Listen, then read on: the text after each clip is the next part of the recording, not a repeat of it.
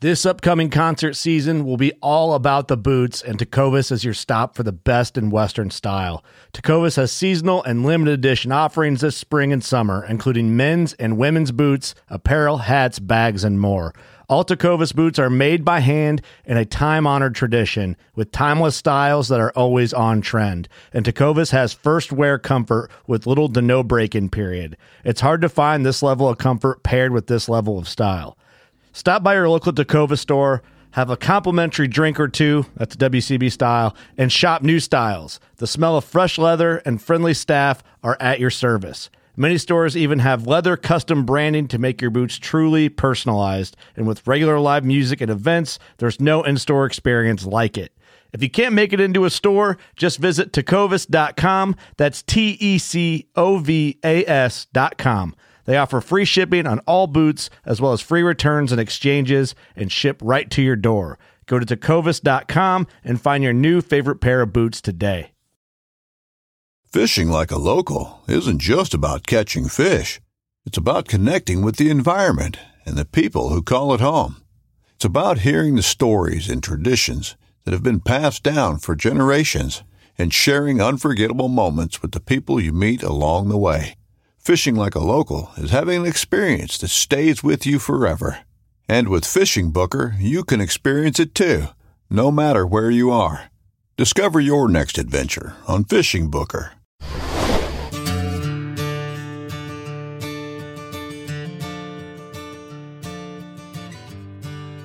What is going on, guys? Welcome back to another Foul Front episode. Per usual, I'm your host, Matt, and joining me is a special guest host tonight, Jake from Chasing Green. How are you, Jake? Pretty good, man. I appreciate you having me, and I'm excited to be here talking some ducks. Yeah, no, I appreciate you being able to hop on. Thomas, he's out fishing. He was supposed to hop on here and called him. He said, I'm out fishing. I'm like, oh, okay, well, understandable, priorities. So don't blame him for doing that other than the podcast. So, but tonight's topic is, we thought it would be kind of a cool, get the gauge of fellow waterfowlers and fellow hunters and outdoorsmen by asking the question, if you could change one thing in waterfowling, and some people just took it to mean hunting as well, what would you change? So we're going to read off. I've got a ton of these to go through. There's some on the Foul Front Facebook podcast group. If you haven't joined that, hop over there, check it out. We're getting more and more people every day, it seems like, so that's awesome. But we're going to just hammer through as many of these, and there's a lot of duplicates, which is good and bad, I guess. But we'll talk about the feasibility of some of them. We'll talk about what our thoughts are, and then I know, Jake, you shared your thoughts, and I'll hold mine till the end. We can jump right into yours if you want to start it off. So if you could change one thing in waterfowl hunting, what would it be? Well, for me, and I know this is like really a hot button issue, but it's really just the inner fighting within waterfowl hunting. If I was going to change one thing about waterfowl hunting, I would just shut down the constant squabbling within the group. It seems much more prevalent in waterfowling than any other hunting. The more I get into waterfowl hunting, as far as like the industry, and just the deeper I go with what I do with Chasing Green, the more I see it, and the more states I go to. And, a huge problem right now is like non-residents. You see a lot of states, like that thing just happened with Manitoba, and it's just constantly, how can we keep this to ourselves and keep people out? We want this. And it just seems like a lot of fighting. And I don't know what your opinion is on it, but to me, it seems way over the top. And one major downside to that is just that, the other side, the people who would be against waterfowling, are completely united. Like there is no squabbling on their end. And meanwhile, while our side is completely splintered and split, there's just all these different tribes and factions, which that's just natural. It happens in everything, but it seems much more stronger in waterfowl hunting.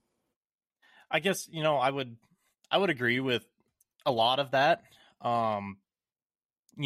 Like Thomas and I were just talking about, we talked about water swatting and the whole controversy just last episode, and how it ultimately doesn't matter. Like, that shouldn't be an issue that we care about as waterfowlers. Like if someone wants to shoot them in the air, if someone wants to shoot them on the water, who cares? Worry about yourself on that. But like sky busting, I think we could all agree that there is a point of no return where like a yardage that waterfowl hunters shouldn't shoot past. And I think in like instances like that, if people are doing that, maybe don't chide them or make fun of them or be hurtful in your criticism, but they do deserve to be criticized to some extent, not to where, it shuts them down and it's a negative experience for them, but use it as a learning experience. And another one that really, I'm going to hit on this real quick.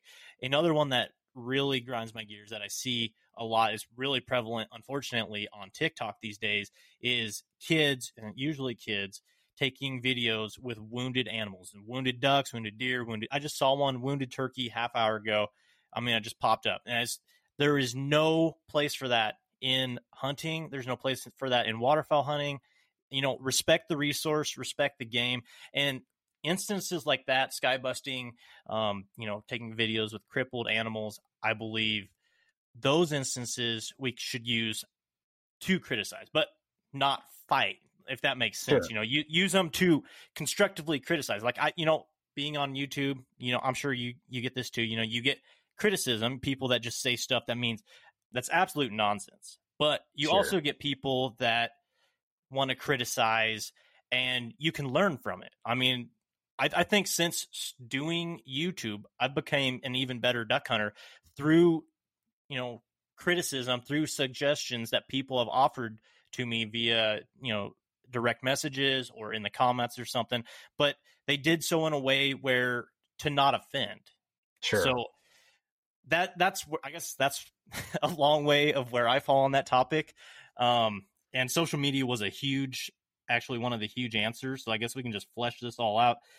Well, I will say the main part of that for me that really gets me going on the inner fighting that I see going on is mainly around pressure and how it's leading. Like some people think there's too much pressure on ducks and some people don't. And that's started to cause a huge conversation around regulations. And okay.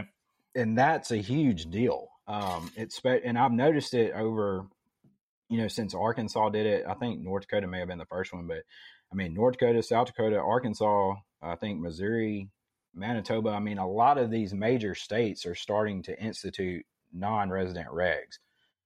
And there's a huge debate and conversation over that. Like you were talking about some of the criticism and stuff, that's just part of it. And I think you're right. You can learn from that. That's not necessarily the fighting I'm talking about. It's more of this stuff that's really having huge impacts on the sport. Because if we keep heading in the direction we're headed in now, which is let's limit, unless you're from one of these great states, it's going to be really hard to go travel and have a great duck hunt. Especially if you're a guy, and I've come to know some of these guys through YouTube, like a guy from Alabama, a guy from, Georgia, where there are no ducks. He's putting in just as much money into DU. He's putting in just as much into Delta. He's paying the same federal duck stamps, but 90% of the birds he's helping raise with his funds are going into 10 states, maybe 12 states. They're all going through these certain ones. And if these states start closing down to all these other people, it's not like big game or elk where that state's raising that game themselves. We all raise ducks. It's federally funded. So I think once you start really limiting all these guys who aren't blessed to live in a great state like me and you are, you're really getting on a slippery slope. And I don't like it. I don't like it at all. And it's just the direction we seem to be heading. Saskatchewan's talking about starting it next year. So, it's just, dominoes are starting to fall, and it's really something I'm I know. I know South Dakota has a lottery system for non-residents. North Dakota, they have a week earlier opening for residents only. And then I think Montana's even talking about doing something with non-residents as well. I get what you're saying, and I understand it. There is also something to taking care of your own, though, too. And not to turn away residents, but like how North Dakota opens a week earlier for resident only.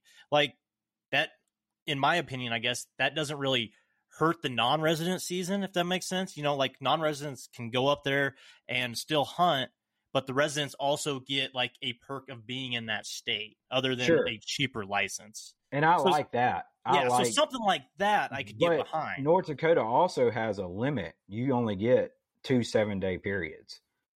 Yeah, that's something else too, I guess. So like that's a huge deal. I mean, especially if you're like in a crappy state right next door and you want to jump the border. For somebody like me that's traveling 12 hours, I'm probably going to only come up there for 7 days. But when you got guys right around the state that may just come over a 2-hour drive and now they can only come once per season because they get 1 7-day consecutive period. I mean, it just seems overboard. I mean, I've never seen just in my study any numbers like the Manitoba one. They're talking about limiting 3,600 hunters over a province that's the size of like 2 or 3 American states. I mean, you're trying, that's not pressure in my opinion. It's just like, I feel like, but I agree with you. I think the residents should get some preference, some favor. But when you start limiting guys to a week out of the whole season or whatever it is, I think that's too much. I think there's a fine line in there. Kansas is talking about doing something like that. And and I hang out on the refuge forums a fair amount, and that Kansas forum, it's always about non-residents and stuff. So I'm telling you, man. Yeah. And I'm like, if you're not hunting right now, if you're not satisfied with it, you're never going to hunt. Because I mean, it's as good as it gets. I mean, I've been doing it a long time, so I've seen the ups and the downs. If you're not happy right now, you're not going to be happy. And so I guess piggybacking off that, I'm just going to go through this list here. And the first one is no guides and no non-residents hunters. South Dakota had it right back in the day. Let's see here. At least they still limit it. So, and I guess if you're in one of those states that's highly pressured and you're seeing an increase in pressure, I can understand why people would feel that way. Another part of this, and I don't want to, reduce wildlife to a monetary value. I don't want to do that because that's essentially what market hunting was. Mm-hmm. But what is the drop in revenue? Like, how much revenue do non-residents versus residents contribute to those states? See, I would be interested in that, but also, just what you were talking about too, the opportunity, but also, you're living in that place. And if you're seeing an increase in pressure and stuff, I can definitely understand, those negative emotions you're feeling towards non-resident hunters, and especially where public land, unfortunately, is at a premium and private land is a hot commodity that's becoming even more scarce for a variety of reasons. Yeah, I agree. Private land is definitely starting to shrink, and I agree that there are places that have pressure problems. I can about guarantee you that no place has more pressure than Arkansas.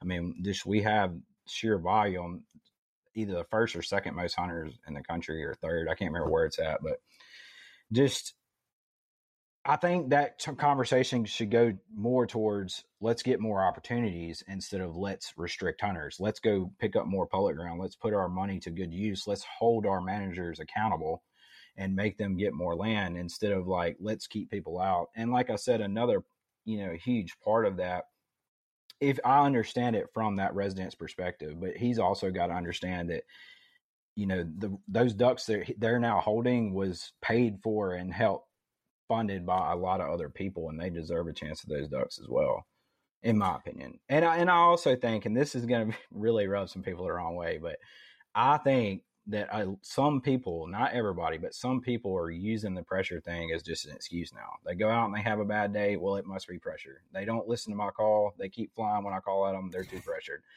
I mean, like the great hunters I know kill them, period. It don't matter where you put them. And it don't matter what the pressure is, they get it done. And I'm not counting myself in that. I'm talking about just the other people I know. So I'm not, again, saying that pressure don't affect ducks and it don't cause problems. I'm just saying it seems to be one of those things people are reaching for way too much. Okay, so this guy also, he also hit on another one that's also popped up. So actually, he kind of hit on a couple of them. But so the no non-residents, there's been a couple people mention it. He also hit on no guides, no outfitters. People wanted to, there's a couple more here. And limiting outfitters. Let's go through all these. Basically, outfitting, talking about guiding, and we could do a whole episode just about guiding. I have some friends that are guides, and I've heard some horror stories from them and others. I get the reason. There is a reason guides exist, and there are reputable guides out there. I do not want to be like bad mouthing the whole industry. I don't want to say that. There are, though, a lot of I don't even want to say a lot of. There are a handful of fly-by-night operations where they have a handful of decoys. They might. I mean, I don't want to speculate too much, but there's all kinds of lists of allegations against these guide services, from trespassing to party hunting to there's all kinds of different stuff that some of the shoddier ones put out, and the reputable ones don't like it. And the people that used to get permission on those lands for a handshake or maybe a case of beer don't like it. And I mean, there's even allegations of some of them guiding on public land, and once again, illegal in at least my state and other states as well. So those ones I can get behind. There needs to be something to limit that, in my opinion. There needs to be, whether it's an outfitting license, like in Nebraska, you don't need anything to start a guide service other than some money, permission, decoys, and guides. Like I could start a guide service, and I just have to lease a bunch of land or buy some land, and I could start whatever guide service I want.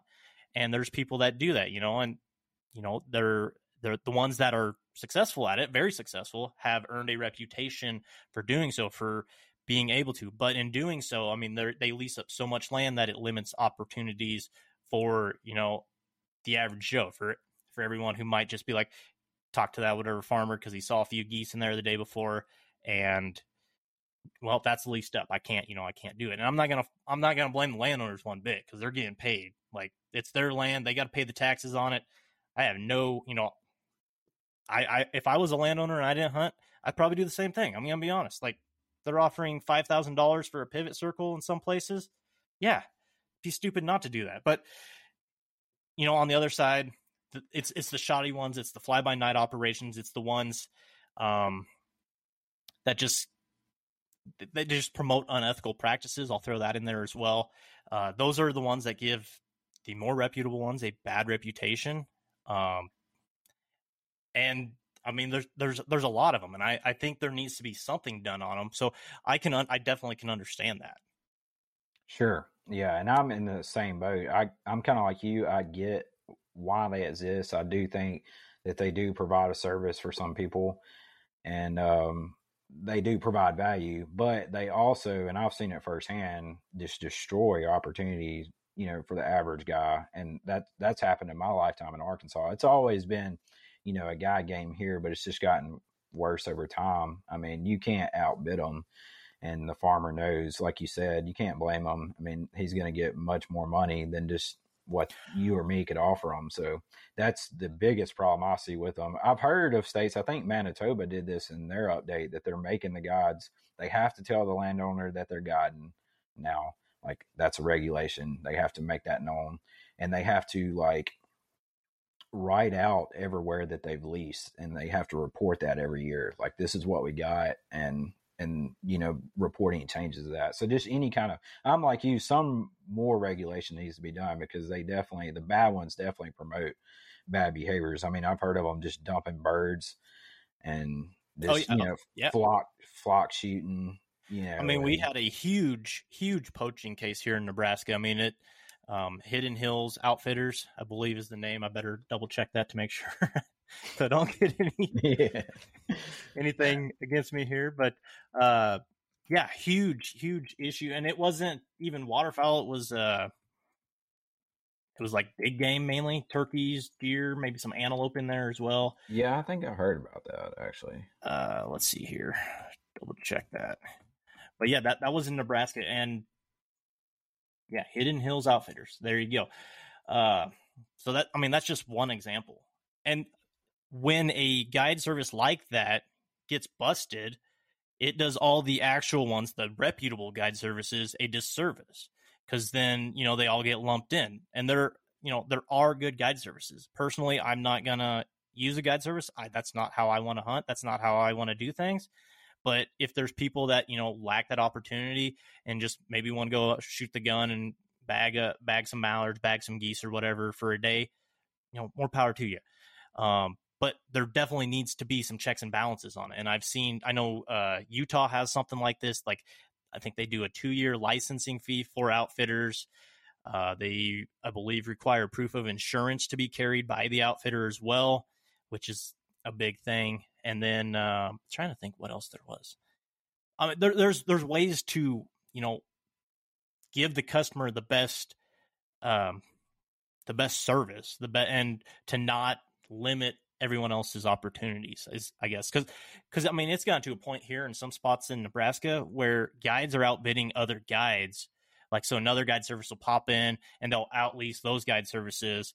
And so then you just got infighting and you got a huge bidding war. Well, no one else is going to be able to afford that ground. And those guide services, one or two of them is going to go under, or there's no telling what could happen. So it's just not a good situation overall for anyone. And then, you got the pressure where people are paying to hunt and they're typically expecting a great hunt. Like, if they're paying you, those people generally are expecting, a pile of birds. Sure. And, so then that just increases the pressure up on the guide, and it possibly leads to, skirting the rules or other stuff. So none of these issues that we're going to discuss tonight are really black and white, but I think this one could be solved, or at least aided with some basic checks and balances. And I think that's kind of sounds what you're thinking too. Yeah, for sure. No doubt. There needs to be some more regulation on guides, I think, in most states. Yep. Okay. So that was a long-winded answer. Okay. We've got a ton here for get rid of the internet, get rid of social media, and then some social media mindset. So I guess let's just start with get rid of the internet. I would 100% agree with that. And that would make not just duck hunting better, it would make life better. Like, it would improve society if we just got rid of the internet, in my opinion. I would be all for that. Social media at this point is a bane of our existence. Yeah. I could go either way on that. I'm pretty rustic living anyway, so I could get away with it, but I also like it, especially with what I do. I really enjoy social media as far as like mine and your side of it, YouTube and that kind of thing. I think there's a lot of people who hate on YouTube now, and I've seen personally just the value it provides. I can't tell you how many on my channel, Joel's channel, Elliot's channel, your channel. How many guys do you get that really didn't have that mentor? I had my dad and his whole duck hunt crew that taught me how to duck hunt. A lot of guys don't have that. And so they're learning how to duck hunt off YouTube. They're using the internet literally to learn how to duck hunt. And that's a huge resource for them. If you got nobody in your life you can ask these things to or learn these things from, and you're trying to learn how to blow a duck call, you're trying to learn this, that.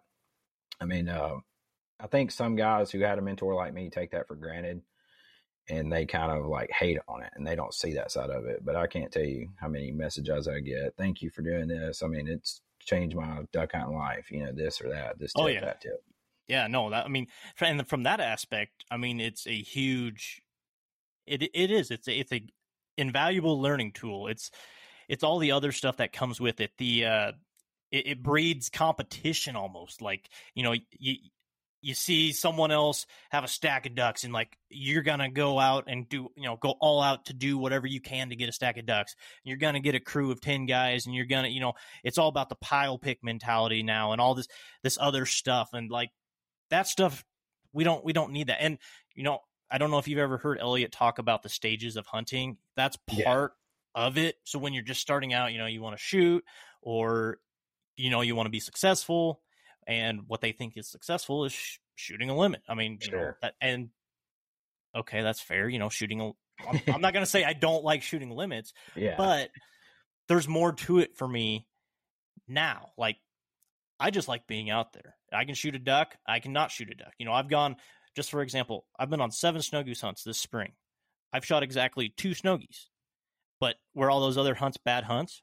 No, because I got to see one of my buddy's kid smoke a snow goose and just with one shot. And that was awesome. I got to see all these plumed out ducks fly around and drop in over me at like 5 yards, 10 yards. And that was awesome. So, you know, for me, it's about the experience. For me, it's about time outdoors. And it's a stage progression. And so the hope is eventually, you know, people are going to move out of the pile pick. And if we didn't have social media, I don't know if that would really do much to address that, because you can go back in the days, the 1930s, 40s, 50s. How many pictures are there guys with big old lines of ducks along their, you know, Model T Ford or Model A Ford or whatever they had back in the day, you know? And a lot of these people, they want to complain about social media ruining hunting.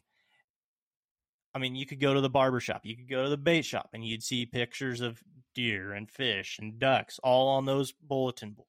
You could go open up a Ducks Unlimited magazine from back in the day, or Field and Stream, or whatever magazine, and there'd be top 10 places to duck hunt, or top 10 places to get a nice buck or something, you know? So now it's more accessible possibly, but are people seeing those online articles more than the print articles back in the day? That'd be interesting to know. I would think it would probably lean a little more towards the online, but there's so many different sources for information now. There's no guaranteed way that like that one article that this place put out, or that one video that this place put out, is going to be viewed more than this print media back in 1980, for example. Yeah. So yeah, that's again, not black and white. Like there's a lot of gray area on these, but it is an interesting discussion. Yeah, no doubt. And I don't know, just in the duck hunting context of it, I don't know if it's brought just as much good as it has bad, but it's definitely, the internet's definitely brought some good to duck hunting, but it's definitely brought some bad too. It'd be interesting to debate, you know, which one's more, has it brought more bad or more good? But I see both sides of it doing, you know, what we do. And I think it's a good thing. But like you said, the pile pick mentality, that can definitely, you know, influence people the wrong way. But I will say, coming from Arkansas, like I've had, that's always been here. That competitive, I mean, that vibe has always been in Arkansas. Like, and you know, I get it. Like people are just naturally competitive, or you know, a fair amount of people are naturally competitive. So you know, you're gonna compare yourself. Like if you and your brother go out, you want to shoot more ducks than him or something, you know. Yeah. But at this, like, it's who can make a bigger pile, and that, you know, that I don't like that. I don't, you know, I like my solo hunts. I like going on my, I like to hunt with just a handful of buddies at most, and that's how I hunt. Okay, yeah, that's just how I do it. Now I don't mind making a pile. I don't mind making one at all. I don't go out there to make one, but if one gets made, I'm not complaining. yeah. No, I'm not trying to complain. Like, oh yeah, it sucks to make a pile, you know, shoot a pile of birds or anything. It's just I don't mind hunting my preference deep and getting it done, you know. But I'm like you. I can be solo, or I can be out there with 8 guys, and it's more about the experience. But I definitely still have a little more of that. I want to get it done still, not necessarily kill a limit. I just want to, it's all about playing the game for me. Like I like winning against the birds, I guess would be the way to put it. And yeah, tricking them. And when I'm doing that, I'm happy. And if I'm not, I'm not very happy. It's hard for me to, oh, it's a pretty sunrise. I'm still good this morning. It's like, no, we got to go get on them. Okay, so we got some more people kind of going off this social media thing, but a little bit more in depth. This guy says people hunting just for social media clout, and I've heard it, and how I would describe it is killing for content, and I would agree. Like that has no place in it. Like if you're going out there just to kill, no, you're doing it for the wrong reasons. Like sure, that's, I mean. I guess you can justify, well, I'm going to use the meat or whatever, but that can't be your sole reason to go out there. You know, go out there because you want to be out in nature, go out there because you want to see the birds work or whatever. But just going out because, well, I got to make a video, you know, I can get what that guy's saying, and I hope I'm interpreting that the right way, but that's how I'm, I guess, reading that. Yeah, social media clout. I mean, I would compare it very similar to a guide. He's going out there to kill limits for his people. This person's go out there to kill limits for his content, and it's all like, it's a similar game. Okay. This But one yeah, I says. agree. So I guess we spent a lot of time on just like two subjects. So the bashing on Those are two big social. subjects. They are, and they are probably the most commented on. This one says the bashing on social media, and that's kind of what yours was. How I'm interpreting it is the infighting with stuff that doesn't matter. Once again, justified criticism on videos with like crippled birds or illegal activity. I've seen an illegal activity actually on TikTok. Like, I'm pretty sure I saw it was a couple of years ago now, but some guy was shooting at a duck with a 22 or something. So Yeah. Well, I mean, I don't it's even know why you illegal. put that on. So, Yeah. It's illegal to take pictures with these birds like you're talking about. You're supposed to dispatch them immediately. yeah, exactly. And people don't realize that. And going back kind of to the guide thing, party hunting is illegal. Yeah. And some people don't understand that, don't understand the reasoning why. Like, what's it matter if we have 4 of us and we shoot 24 ducks? Or, well, I mean, ultimately 24 ducks die, but when I'm hunting, I want to make sure I shoot my birds. Like, Yeah. Maybe and there can be splits and stuff, like you guys both shoot something, or there's a lot of different other scenarios that come in. Someone just claims the bird, but you both shot at it, Sure. So yeah, we could do a whole episode on party hunting. I've gotten a lot of messages about that before. So let's see.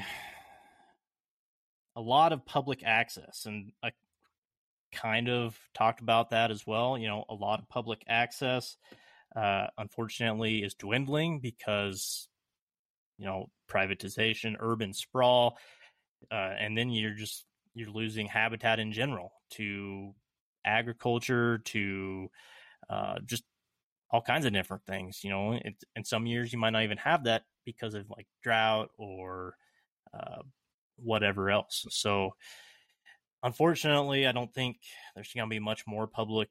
I mean, what's public is public. I don't see much more becoming public, which is an unfortunate, unless there's like, we do have, like in Nebraska, for example, we have the Open Fields and Waters program. They have the WEHAs down in Kansas, where they pay landowners to basically allow hunting for that year, to allow access. So as long as people treat that resource respectfully, don't litter, don't drive through it, don't start it on fire by throwing a cigarette out there or something, don't shoot at any livestock, then hopefully it'll still remain public access and, everyone's happy. Which I got to say on this is mind blowing to me. I feel pretty strongly about this subject. You're right. We're definitely, it's only going to get harder to gain more land going forward with urban sprawl, with people using other lands for more profitable resources. And like you said, it is harder to get private now. So this public is becoming more and more valuable for us hunters. I mean, we have to have it. And there is this huge attitude in all over the country of like, well, this is what we got, like this is just it, we're stuck here. And it's crazy to me. I think as hunters, if we really wanted to, and you had the right people to band this together, you could get more land. I mean, most hunters are willing to put in what it takes, if they know their funds are going to the right thing. So, I mean, if they instituted some sort of voluntary high dollar stamp, like habitat stamp, that was $50 or $100, I mean, a lot of people, I think, would put in for it. And after 5 years, each state would have some significant money to go buy some ground. And we're talking about all this non-res stuff. Charge them freaking crazy amounts. Charge them $800 to get a license to come hunt, and then use every bit of that. If I feel like if there was a focus, I mean, you look at some of the budgets, I watch a lot of these commission meetings, and there's just millions of dollars coming through these commissions. I mean, and I know they use it. I'm not saying they're misusing it. I'm just saying they're already getting a lot, and I think they could get a lot more. And there will never be an easier time to get land than right now. Price is only going to go up. Like you said, it's getting, with urban sprawl and everything, it's getting harder and harder to find the right type of land that we need. So if you're right though, if there aren't some significant, actions taken towards that, it will always be just what we got, and that's not good. I mean, you're basically capped out right now because you are already hearing all the pressure problems. We're not going to be able to grow the sport anymore without more access. So yeah, that's the big thing. And we actually had someone say, less new hunters, or get rid of all the new hunters, and then some laughy emojis. So I'm going to take that as another pressure issue. Pressure issue. But yeah, the public land availability is a huge, I'm a huge advocate for it, because we need as much as we can get. It's like you said, it's a dwindling resource. It's a finite resource. There's not new land that's going to come available. And unfortunately, some of our existing public land is, getting, or at least trying to get converted, either privatized, or there might be other stuff going on there behind the scenes that we don't realize about. But yeah, that's more public land. That would be one thing. If I could just snap my fingers and change it, that'd be awesome. Yeah, and on the new hunter thing, I mean, it's going to be hard to ask for that from a government perspective when you only represent less than 1% of the population as far as duck hunters. I mean, as a whole, according to what I've seen, hunters represent like right around 10% of the population. I mean, why should we get funding for this or that? We don't, there's a lot bigger people groups out there that politicians would rather give money to than us. I mean, we're just not that much. We're not a significant portion of their voter base. And those low numbers are just hard to get anything done with. Yeah. Yep. Exactly. All right. The next popular one is a change in shooting times. So a lot of them are saying extend shooting time 30 minutes after. One said 15 minutes. I bet they did.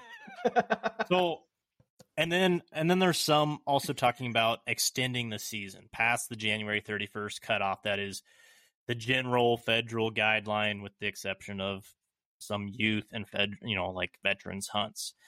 I guess we can start with the sunset, the shooting time discussion. Basically, that, in my opinion, wouldn't do anything, because the pressured birds learn when, and very quickly, they learn when and when they're not being shot at, which is why you see that mass influx generally, especially on those bluebird days, right at shooting light or 5 minutes after shooting light. So if you extended it half an hour after shooting light, they're going to show up 5 minutes after that. Like it ultimately wouldn't do that much good. And I also think it might be more detrimental to the resource, honestly, because, as you get closer to dark, for instance, Nebraska conservation snow goose season, we can hunt snow geese a half hour after sunset. That last 5-10 minutes, especially on a cloudy day, it is very hard to distinguish what they are. So a lot of times we end up just packing up, because you can't tell. Like, yeah, how well are you going to be able to ID that bird? I mean, if it lands in your decoys, okay, fine. And, it quacks or peeps like a teal or something, fine. I'll give you that. But those birds, that they become educated, they become well educated, and they're just going to, they'll outsmart you. And it's not just shooting time, it's also the month. So extending your season past that 31st deadline, not only would it be detrimental to breeding ducks, where they're forming pair bonds for that time of year and going, making the trip back north, but the reason you see so many ducks after the season closes is because there's a lack of pressure. Either, you might have a reverse migration, but generally those birds have found safe refuges to hold down in those places. And then once they're not getting shot at constantly, they pop back up again. And, so they adjust to pressure. The birds adjust to pressure. They learn where they're shot at and where they're not, and when they're shot at and when they're not. I mean, you can go down to Kansas, prime example, go on one of those lakes that has has a refuge on one of the sides of it. They know where that line is. Like, Sure. it is crazy to observe that. Like, those birds have figured it out like that. And unless you're hunting a crappy weather day, you know, snow or high wind or something that throws them out of the routine, or you get a push, those changing those limits, changing those days aren't going to ultimately do much. Yeah, and that's key. Like you said, you need weather or something to disrupt their pattern to be successful on stale birds. That's been the case since the dawn of time. Since people have been shooting the ducks, they've patterned humans. And I think you're right. If you move the time back, they would just pattern you to it. If you wanted to be successful doing that, you would have to like interchange it. So make one day a week to where you could do that. And I think that would be successful then. Just to where they couldn't pattern it, like maybe one weekend out of the season, the last weekend you could hunt, you know, after 30 minutes after, that would work. But after 2 or 3 days, they would just pattern to it. And without something to disrupt that, you wouldn't never kill them then either. So, yeah, you honestly would almost be better just to have random splits. And then, yeah, which we don't have splits in Nebraska, so I can't really attest to that. I know Kansas has a split in one of their zones at least. So, but they got multiple splits. They got multiple splits. Okay. So, well, have you ever hunted like the opening of a new split or like after that split? And are the birds less pressured? For sure. Yeah, we target those dates. Arkansas's got that. Kansas really is kind of unique, and they don't really have splits within the zones, but they got multiple zones that open at different times. Each zone has a split, but they all open at different times. So basically you get like 4 splits, if that makes sense. And yeah, it definitely makes a huge difference. I mean, anytime the birds aren't getting shot at, obviously they're going to be easier to kill. So, okay. So we got some more start the season. As far as opening up later, I would like to see new research on that. I know a lot of why we don't go into February is based off a lot of older research, you know, because they're starting a pair bond at that time. But I wouldn't mind seeing like a weekend, you know, two weeks into February, you know, do some kind of split to where you get an extra few days in February. I'd be all for that. So it's funny you kind of mentioned that, and there's I agree with you that I would like to see newer research on it. I mean, because we can never stop learning. Like, just because we assume it's been that way for years doesn't mean that that's the right way. You know, that doesn't mean that it's 100% correct. Maybe there's something we missed. So just, you know, that's what science is you just keep trying and keep trying. People come up with a theory, they test it, they, you know, hypothesize, and it either gets proven right multiple times or it gets disproven. So I'm with you. I mean, it'd be cool to see some newer research on that.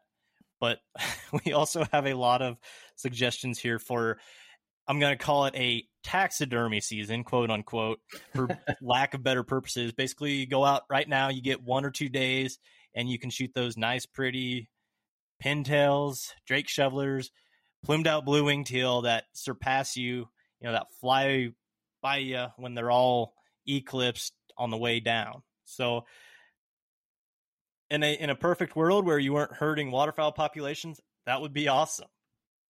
Yeah. Yeah, I would be all for that. For sure. I do not think it's very likely, however. No, me either. I'd even like to see a draw for it. Like, just let some people go out and do it. Lottery tags, Yeah, treat it like a trophy elk permit, you know? Yeah. Okay, let's see. Eliminate the high school drama between grown men. That's kind of what you talked about. Limit the group size of hunters to 4 hunters. I mean, that's... I'd be okay with it. I would be okay with that because I don't like hunting bigger groups than 4 typically. But I know you guys like your crew calling and all that good stuff. I'd be outside with signs on that one. They tried to pass that. Hey, that's why these are all hypotheticals. So yeah, just wait until I share mine at the end here. This guy says jump shooting. So I don't know if he's for or against jump shooting. I'm going to treat it like against jump shooting, I guess, which I guess I could see from it might. I mean, it could if you're jump shooting the roost, absolutely that can definitely ruin an area. If you're jump shooting snow geese, there could be possible collateral. So I guess I can see that, but if you're just jump shooting ducks and you just pick one duck away from the mass, I don't have a problem with that. I don't think most people me would either. That's how a lot of guys hunt it, and that's kind of the thing I'm talking about. Like, some guys just aren't that skilled. They don't want to be that skilled. They just want to go out and get a duck or two to eat, and they don't even have decoys. They're just going to go jump them. They don't want to spend $1,000 like you and me to go shoot a couple ducks. So they just go jump them and they get the job done. I wouldn't do it. I'm not into that, but I wouldn't blame a guy that wanted to do it. So there's some places. I heard some guys like jump shot some of your geese when we were doing that competition. Oh yeah, yeah. We had these geese scouted out on this pond, and then here comes who was it? It's Aiden and Jordan. Oh yeah, shot my geese. Wow, they weren't my geese, but they shot the geese we scouted. So, or we assume they were the same ones. But I guess that brings me up to another one. People acting like the birds are theirs. So I guess I say they're my geese. I don't actually I don't care. I know some people get real heated if you're calling birds off. And I just use common sense, and it goes into another one some other people brought up is respect your fellow hunters. Like, don't shoot swing birds. Don't set up too close. Don't, basic ethics and basic respect that most people, I feel like, have. I want to give people the benefit of the doubt, that they're not going to set up within 100 or 200 yards. I would hope 200 yards at a minimum. That's just kind of my rule of thumb, I guess, on that.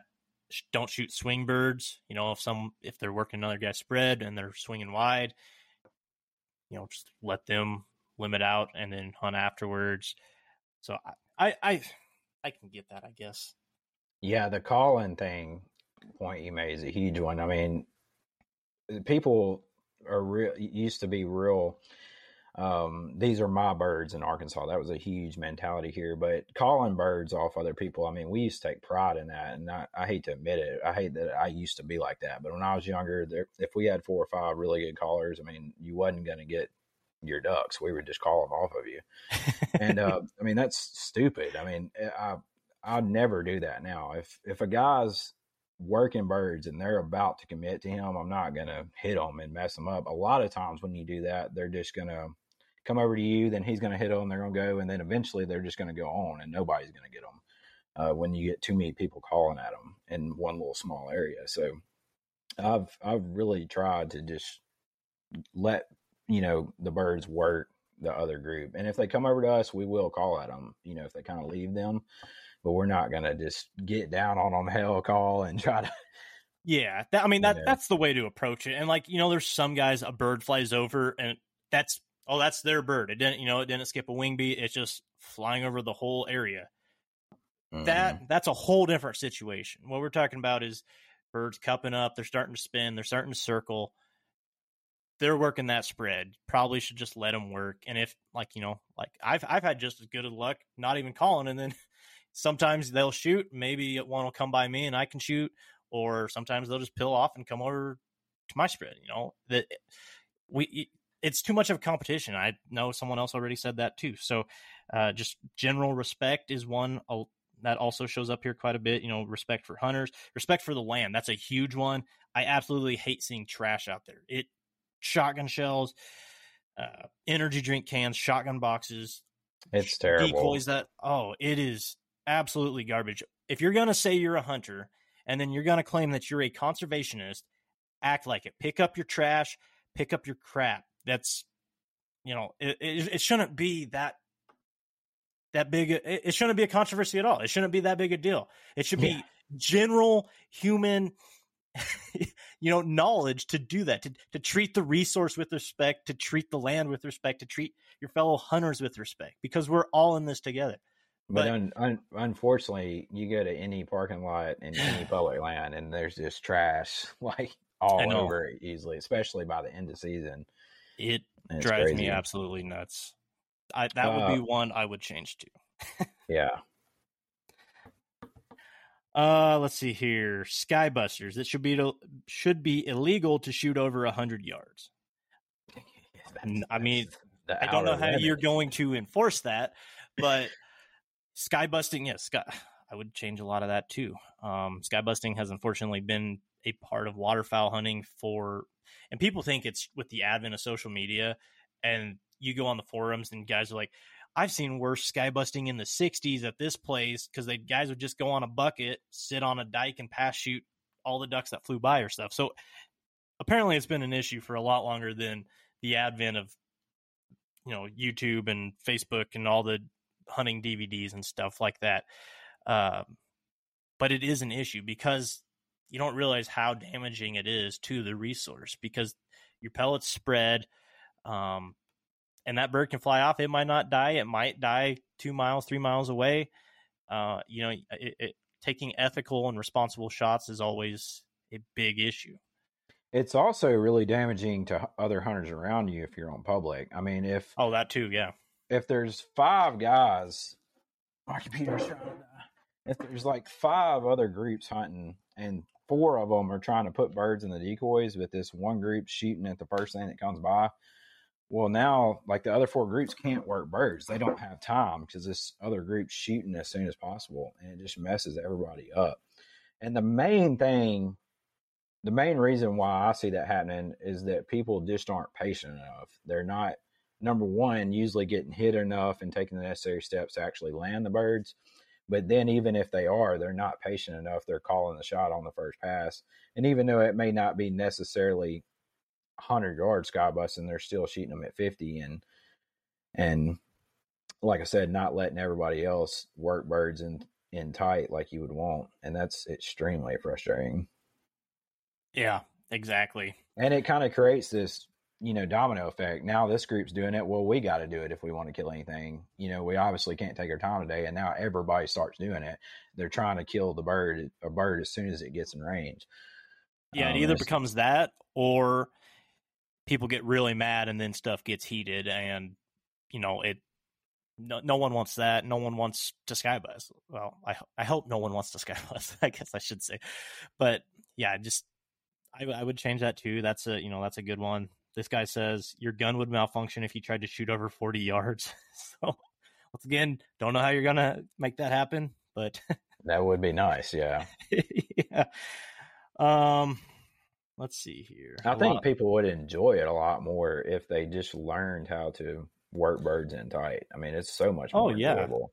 I mean, it's not just duck hunting, goose hunting for me, like turkey hunting. Like people are like, oh, I got this TSS, I can shoot them out to 90 yards. Why would you want to? I want to see how close I can get to them. Like I don't get that. Like it. Yeah. I'm the same way, dude. Like I want the turkey 5 yards from me, not 90. Like, yeah. I mean, I get no enjoyment out of that. I don't get any enjoyment out of pass shooting a greenhead at 50 yards. Like, I mean, don't get me wrong. I will shoot them at 40 sometimes on a tough day, but I don't like it. Like, it's not the same. We'd all rather have them backpedaling over the spread, shoot them, Yeah. And yeah. No, I got you. Let's see here. We're getting closer. Got a lot of them weeded out here.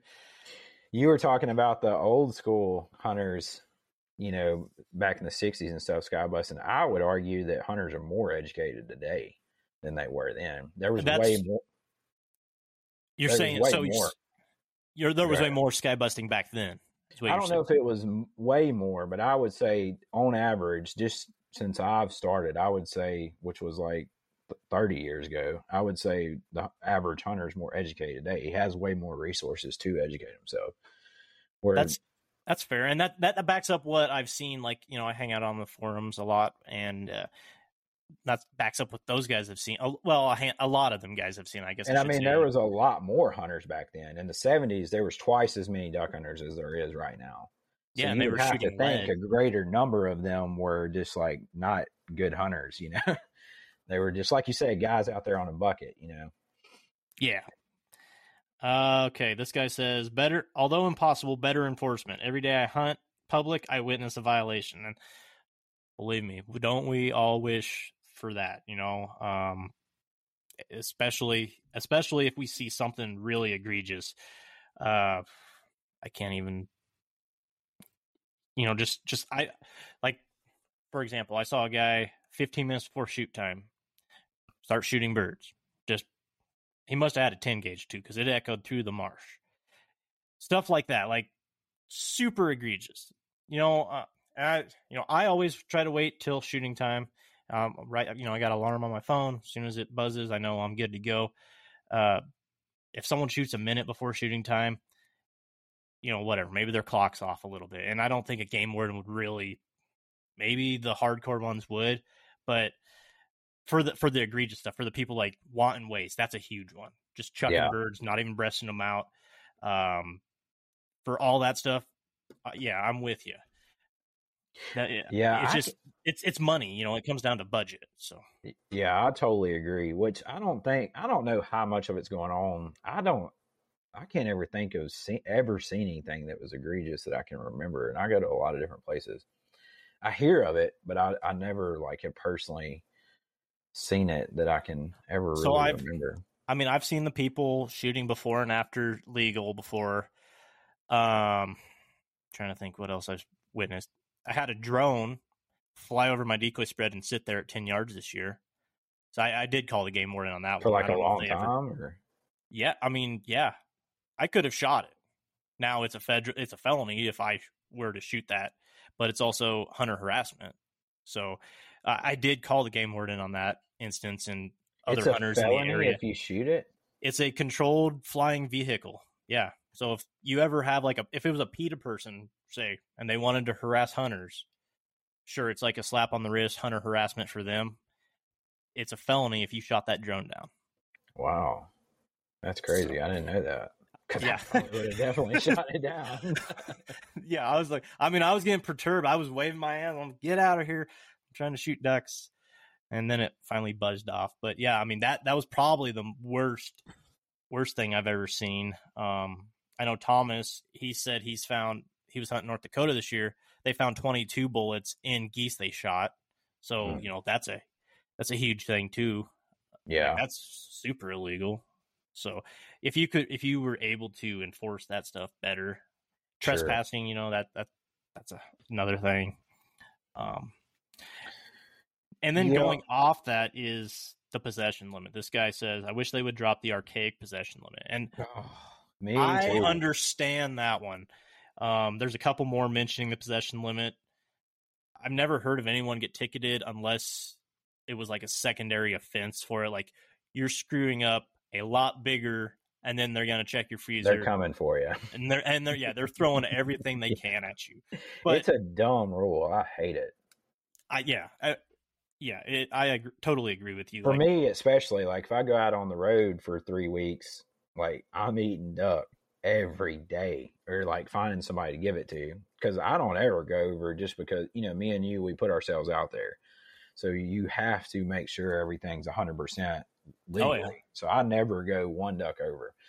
And so if we're killing them, we killed them 4 or 5 times in the past 7 or 8 days, you got a lot of duck and you're having to just constantly eat it. Whereas the main reason why I hate it, though, I can kind of understand that they don't want people just piling them up, and wasting game. But the main reason why I hate it is because I eat them all year long, and now I've got to feed me and my wife off 18 ducks.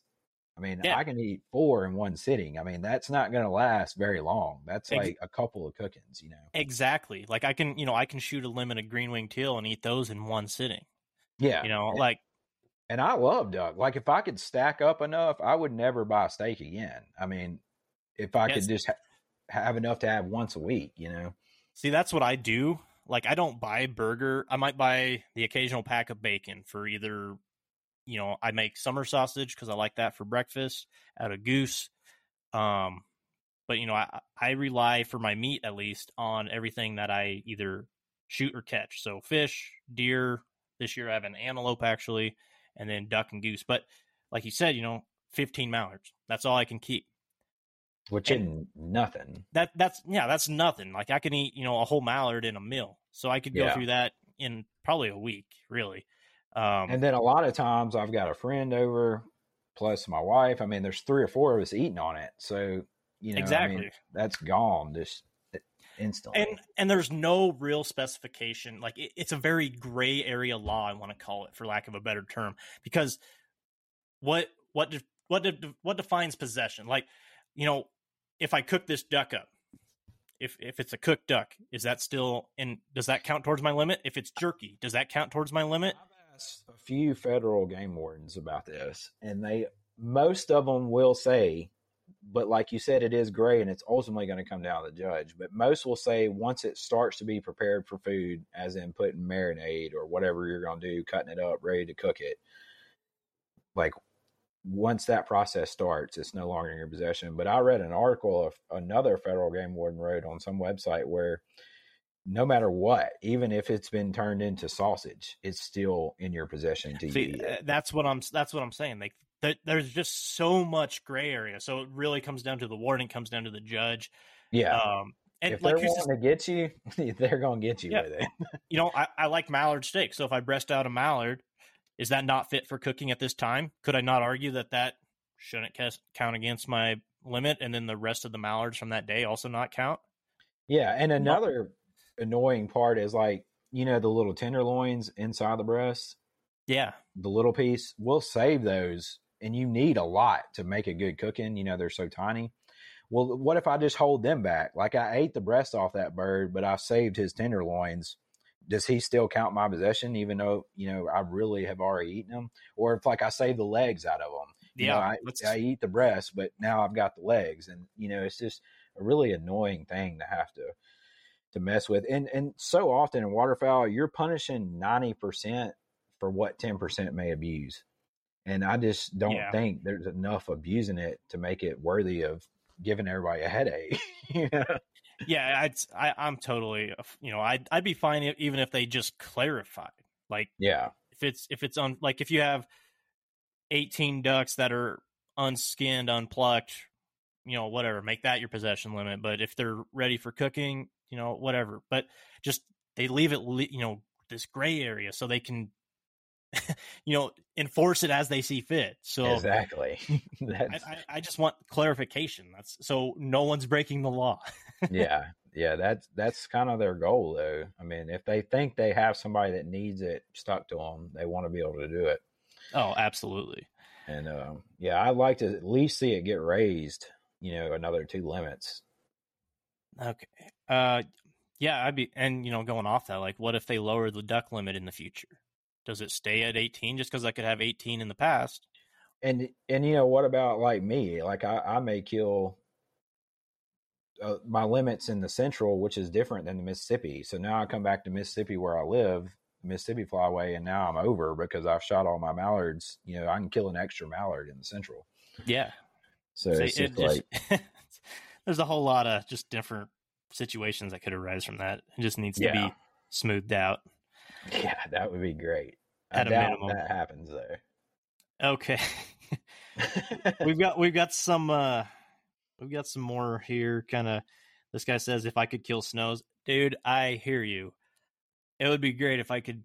I mean, I've shot 2. I got my first blue as a juvie this year, but I'm quickly learning that just why snow goose hunting is so addicting, and also why it is so exhausting, because you're going to set up decoys a lot, and you're going to do a lot of stuff that ultimately fails before you're super successful and have those big spins or just a bunch of birds decoying. And that right there is just what drives me. Every failure is an opportunity to learn more. Like, why didn't these birds come in? Was it my hide? Was it the spread? Was it just they're stale adult snow geese that have been here for 3 weeks and they don't want to even come in? Sometimes it's just snow geese or snow geese. That's just how it is. But it fuels me at this point. Like it's a whole nother addiction for me, to chase those spins, to chase an awesome hunt where the snow geese are coming in. And I say it pretty much every hunt. Anytime You can get one bird, you can shoot one bird, you can bag one bird. It's an amazing hunt. And that rings even more true for snow geese. Like any adult snow goose I shoot, I look at as a trophy. But yeah, it'd be nice if they were a little more cooperative more often. Totally agree. How much snow goose experience do you have, Jake? Not a ton, man. I mean, Arkansas is a great destination for it, but it's really changed a lot since I've started hunting. We used to pretty much be able to go wherever we wanted. We would jump shoot them a lot during the conservation. I mean, we'd just rack them up. But I've not hunted them over decoys just a ton. I've never had just a great hunt doing it. So I would like to get into it, but it's so expensive. I mean, you need so many decoys, and it's just it's a hard thing to get into when you're already into a lot of other things. So yeah, no, I'm I'm slowly building a snow goose spread, and I'm finding out just more from a storage standpoint, like where to put them all. Yeah. But yeah, it's a whole nother game compared to snow goose or compared to Canada goose or duck hunting. But it's just as fun. Yeah. I mean, I've always wanted to have one of those massive spins just put in perfect and get to experience that, but we'll see. I wouldn't be opposed to it. I would just be more the guy who goes with some guys who do it all the time. I wouldn't want to get into it fully. And see that is a fair instance where I would be, I don't want to go with an outfitter to go snow goose hunting, but I can absolutely see why someone would, because it's just the amount of input for that. Like, you're looking at a lot of, if you want to buy a whole snow goose spread and e-collars, gun extension, and all that good stuff, or you pay this guy $200 or however much they cost for guides and go from there. So, once again, kind of what we said earlier on outfitters. But let's see. No mosquitoes. Yes. Let's make that happen. I can get behind that. Let's make that happen. Yeah, I can definitely get behind that. Man, early season before the freeze, it was brutal. Like, we'd have a breeze. I'm like, oh, it's going to be nice, because they say mosquitoes, I think, anything over 15 miles per hour, the mosquitoes will not be out or not fly or not be as bad. Yeah. That was a lie. at least where I was, because like there would be days, at least my weather app would say it's blowing 15, and there'd still be mosquitoes. So, yeah, I'm all for that. Let's get rid of those things. Yeah, I hate them. Yeah, this guy says no plugs. That's an interesting one. I understand. The reason they have plugs, or at least the reason that I've always understood that they have plugs, is it helps limit sky busting. It helps limit unethical shots, because instead of guys, especially with semi-autos, racking off 3 shots at every flock, trying to fill their limit, trying to shoot those birds that get away, how many guys are going to rack off 5 instead? If they, or 4, whatever. You wouldn't want that in the hands of guys in the South. That would just bring devastation. I promise you. If they put in 30 and there's 8 guys there with unplugged guns, it's going to be like what you see on the snow geese, just emptying and raining out. It's not going to be good. I'll give it. I've hunted with a couple Southern guys. They can shoot. Yeah. It's not if you ever go on a snow goose hunt or see some snow goose guys who really can shoot, and with those unplugged guns and the conservation, and see the devastation they cause with it, you'll see why they don't let it go on nuts. It would be bad for some situations. I see why they do it. Yeah. No, I can. Well, that's never going to happen anyways, but I can see that. No, if anything, we're not going to get less regulated. I promise you that. No, especially with habitat becoming harder, becoming less abundant, all that stuff. There's a lot of things working against wildlife currently, which is unfortunate. But and that kind of leads me into the next ones that are limits on bluebills, and got a couple guys talking about limits on pintails. I know in Texas and California especially, this is a common complaint. I guess in an ideal world that'd be nice, but without the accurate scientific data to support a higher limit, I don't think it's happening. And actually, I heard, at least on pintails, we were pretty close to not having a pintail season this year. There was almost a closure. I can't remember exactly how many thousand away we were, but it was not very far away.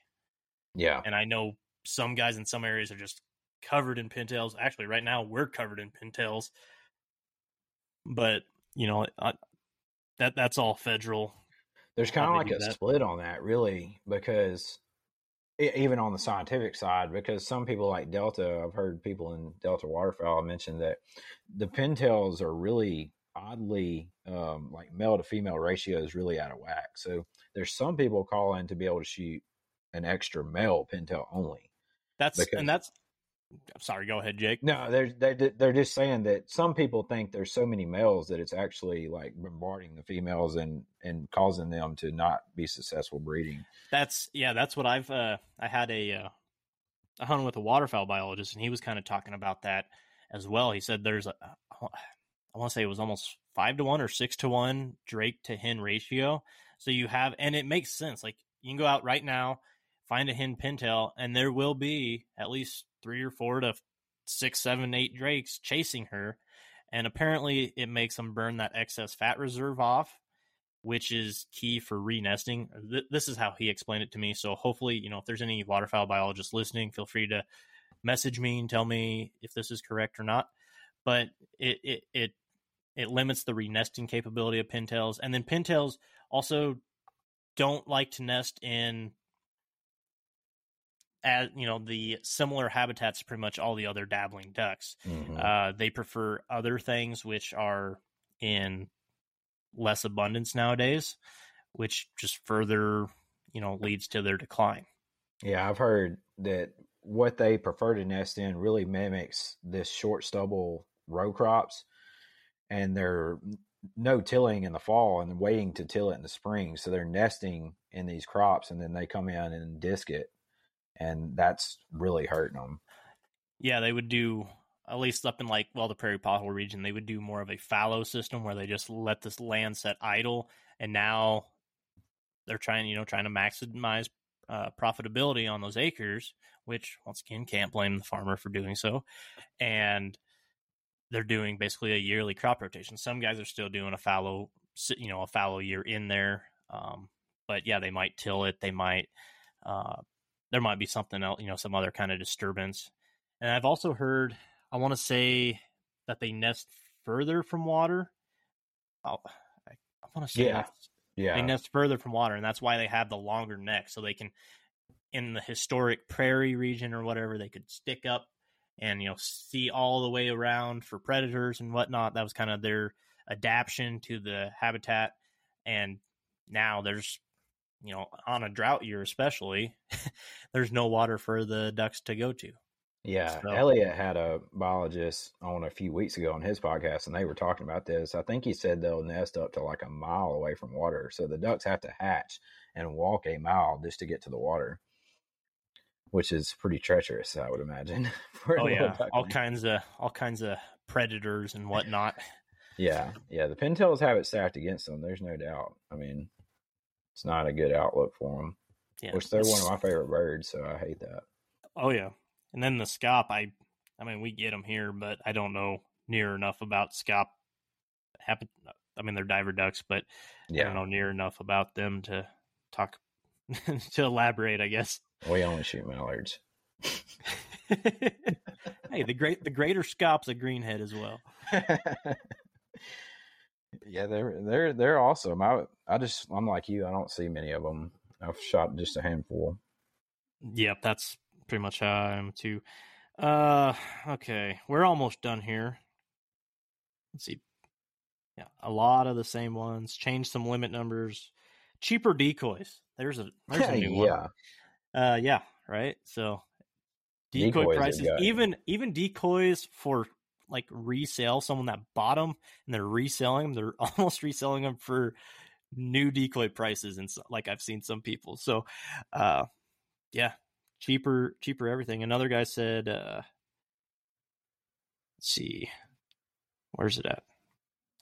Used boat prices. So I bought a boat and I can attest to that. Bust out another 1,000. What'd you get? This was years ago. I had I thought you it was meant an recently. 88 Larson in out. It was basically a ski boat that this guy rigged up to be a bass boat. So he put like a deck on the front with a bass seat and rod holders and everything. And I was like, I don't know. I was like, I had money and I was like, oh, I'm going to buy this. This is going to be awesome. And took it out to the lake and it would just randomly die.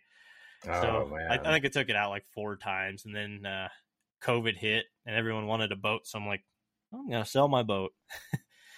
It had a trolling motor on it. So I took the trolling motor off, but yeah, not a big boat guy. And I'll get into that a little bit later.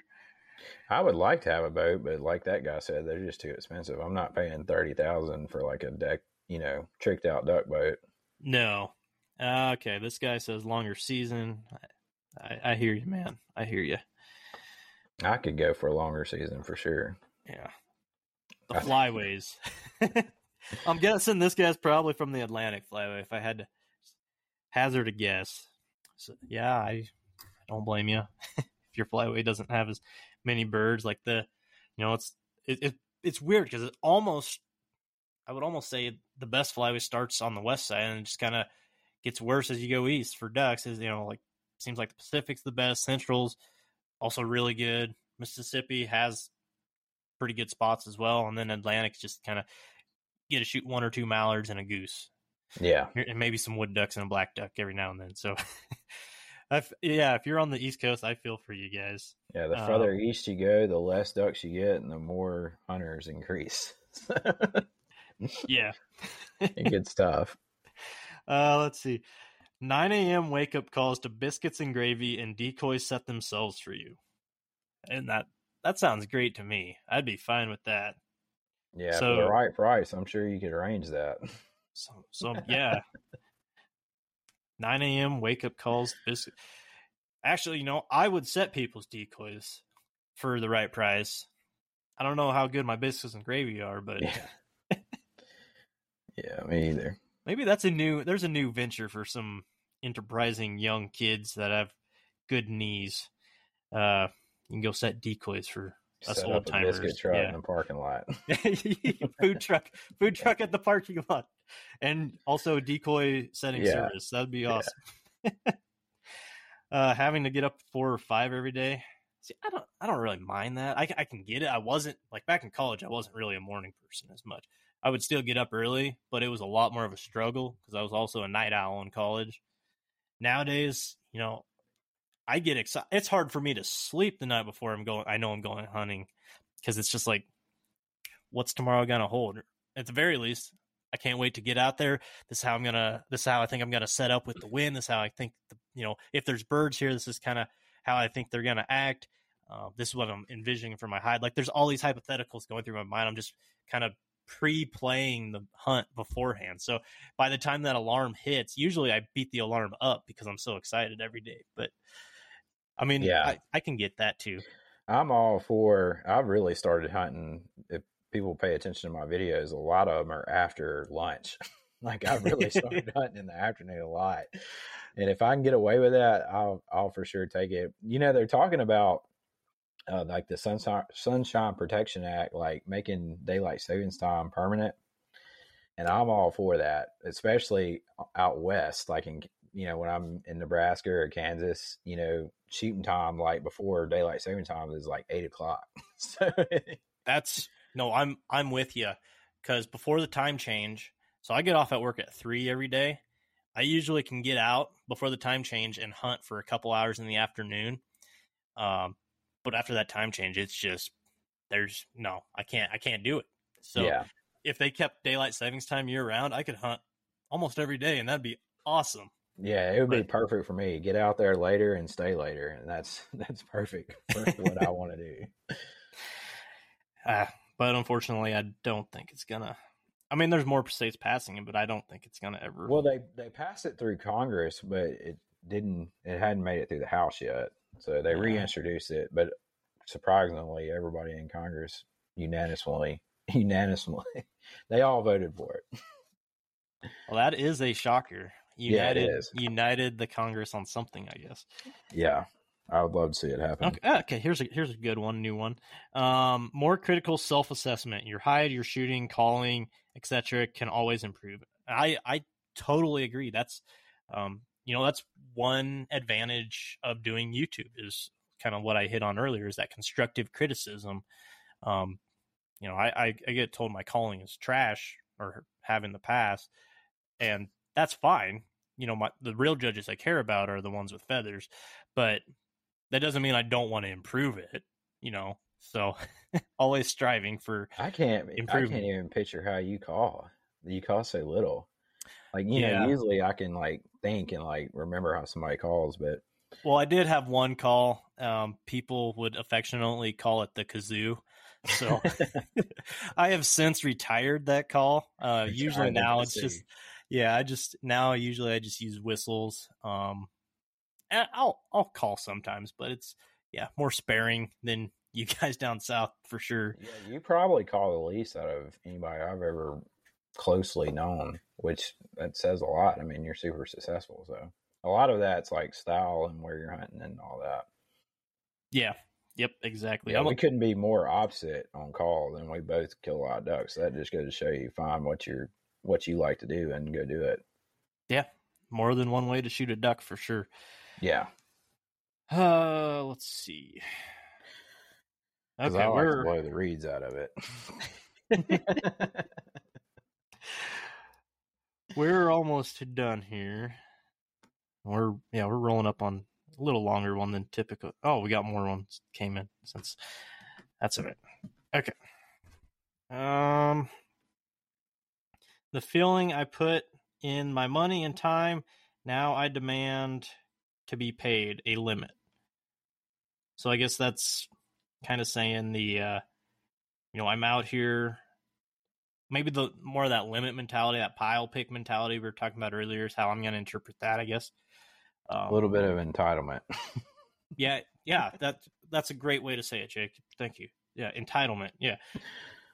No, it's if you're hunting public land especially, it's everyone's. It's not just yours. They're not just your birds. It's not your spot. Just so if you got beat out to a spot that you scouted, or I don't even care if you have a blind on it, it's public land, because I mean there's a lot of laws out there that if you put a blind on it, anyone basically can use it. Now, should you or not, that's do you want to deal with that conflict potentially? That's up to you.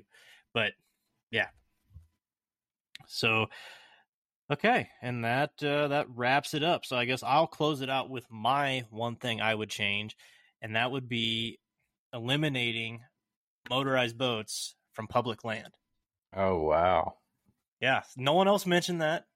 I brought it up before, but my reasoning behind it, and there could be an exception, basically with an electronic, like a trolling motor or something below a certain decibel limit for anyone that's possibly handicapped or has physical limitations. But my thought process is, I go out, I kayak out to a lot of different spots, and it's just crazy how calm the birds are while I'm kayaking out there. I've had to literally bat a teal away because it flew at me before shooting time. So, and then those guys, they come in with the mud motors, they come in with the outboards, any of them loud motors, the big bright halogen lights. I've even heard some guys on they had speakers in their boat rocking probably some Luke Bryan or something out there. Just hey, we like country up here, but I don't like Luke Bryan, okay? Put some Turnpike on, some Tyler Childers or something, what's that, Zach Bryan, stuff like that. But anyways, not to get too far off topic, but they blow all the birds out, and they blow them out. And it's even worse if they show up 5 minutes to shooting light, which goes back to that whole respect factor someone else brought up. But basically, my thought process for why I would change this is it eliminates pressure on the birds.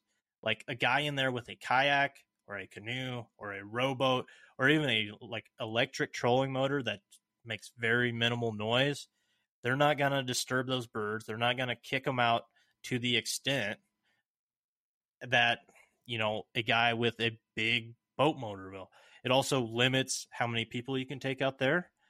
which also would, eliminate some pressure, because if you don't have huge groups, you're not shooting into huge flocks, that would, and well, I would hope hope you're not shooting into huge flocks. It would eliminate the amount of gunfire in those spots, I guess is what I'm trying to say. It also would eliminate how much gear, or it would hinder how much gear someone could take out. Like, you'd have to earn those ducks. So spots that people like in Arkansas, I've seen those YouTube videos where the boat races in the morning, everyone's bashing boats against each other. What if that was a kayak only public area? How many people could get to those same areas? That would make it a hilarious video. It's what it was. I mean, a kayak race in the morning, You're like hitting each other with paddles and trying to. But would that make it better? How many more people, how many people are going to do the work to get to those same spots? And granted, I don't know how far back they go. I can only assume. But how many more people are going to do that work to get back into those spots that they used to be able to access with motorized boats? Yeah, I would think it would hinder some people. So, and then maybe they even become like public land refuges. So only the hardest working people can access those ducks, and spots that were previously overlooked because, they were main traffic corridors, both in and out, where you're also scaring loafing birds on the way out. Because, I've seen it on public land where, it's midday, guys call it a day, zip out of there. Oh, look, here's a flock of ducks that got kicked up while they were zipping out. So it would add less pressure. It would make people work harder for the birds, and it might even help the whole pressure system. The people crowding in on each other, because if you're going to want to get in there, you're going to work for them. Yeah, so that's my thought process by it. And I know Jordan from Duck Gun Chronicles is probably listening to this and like shaking his fist in the air because he's like, "Oh, I got my whole boat armada. That better not happen." But yeah, I mean, honestly, I could get behind that on a few places, but to make it a sweeping thing, because like you said, it would make it harder to get to, and duck hunting on public land's already a young man's game. I mean, as you get older, it's harder to do that work. And that's where I'm coming in with the, I'm making a concession with the electric trolling motor under a certain decibel limit, or an electric motor. And then, kids as well. This guy may want to take in his 2 kids and his buddy, and it's just hard to get in 4 people. But I'm kind of opposite of you. I like, I enjoy hunting big groups and shooting into huge flocks ethically. I don't want to, do it the wrong way. As in, and I'm not saying I'm shooting I'm not saying there's anything wrong with shooting into huge flocks or anything like that. I'm just saying, if one solo guy that kayaked out there and he picks off 1 or 2, versus 8 guys unloading on him with 12 gauges. Yeah, there's no doubt that would create less pressure. But for me and a lot of people like me, that's our style. We carry a lot of gear. We set up a lot of decoys, do a lot of calling, and it's super successful. And that's how we enjoy to hunt. So that would just be in direct opposition. But I wouldn't be opposed to having some places like that. That way you get the best of both worlds. Like over here, you can go do it this way, and here you got to do it this way.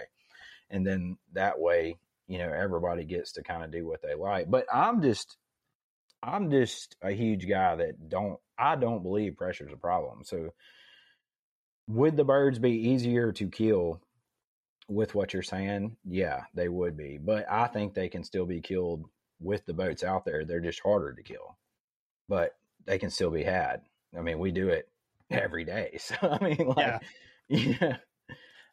No, I understand. That's just kind of my personal thoughts on it. If I could change one thing, I like it. I mean, I like some areas being like that. It's nice to be able to do it, but there's a huge culture difference from Nebraska and say Arkansas. It's just so much different. Like, not many people hunt like how you hunt. Like, that's completely foreign here. People don't go out there in a kayak. I mean, it's just the terrain, for one thing, just sets up different. You would just have to come hunt here to see it. But I've hunted both, so I get it. But the game's played just completely different here, and that would really just it would be hard to institute that. And I think the boat really has made, a huge argument here is cut out mud motors, like still allow regular outboard, but cut out mud motors, because the mud motor does definitely give you that extra advantage of getting into them super hard to reach places, at the Yeah. very back of the cove. Whereas with an outboard, you're going to have to park and walk another quarter mile. And so I would be more on board for just banning, mud motors and leave everything else, because that would kind of be a good compromise, I feel like. But well, I thought this would be kind of a cool topic to go over, kind of just see what everyone's thoughts were. And so appreciate you having on, or appreciate you jumping on here with me, Jake. And why don't you go and plug your socials and where people can see your content real quick. Yeah, I really enjoyed it, and I appreciate you having me. But you can find me on Chasing Green on YouTube, Instagram. So check it out if you're looking for some off-season content, duck hunting videos, tip videos, all that good stuff. And let's make duck hunting great again and end all the non-resident bullcrap. That's my closing message, and that's been approved by Chasing Green. There we go. All right, guys. Once again, I'm Matt, your host, High Prairie Sportsman, YouTube, Instagram, Facebook, TikTok, if you still use TikTok. And we'll catch you on the next one. Thanks for listening.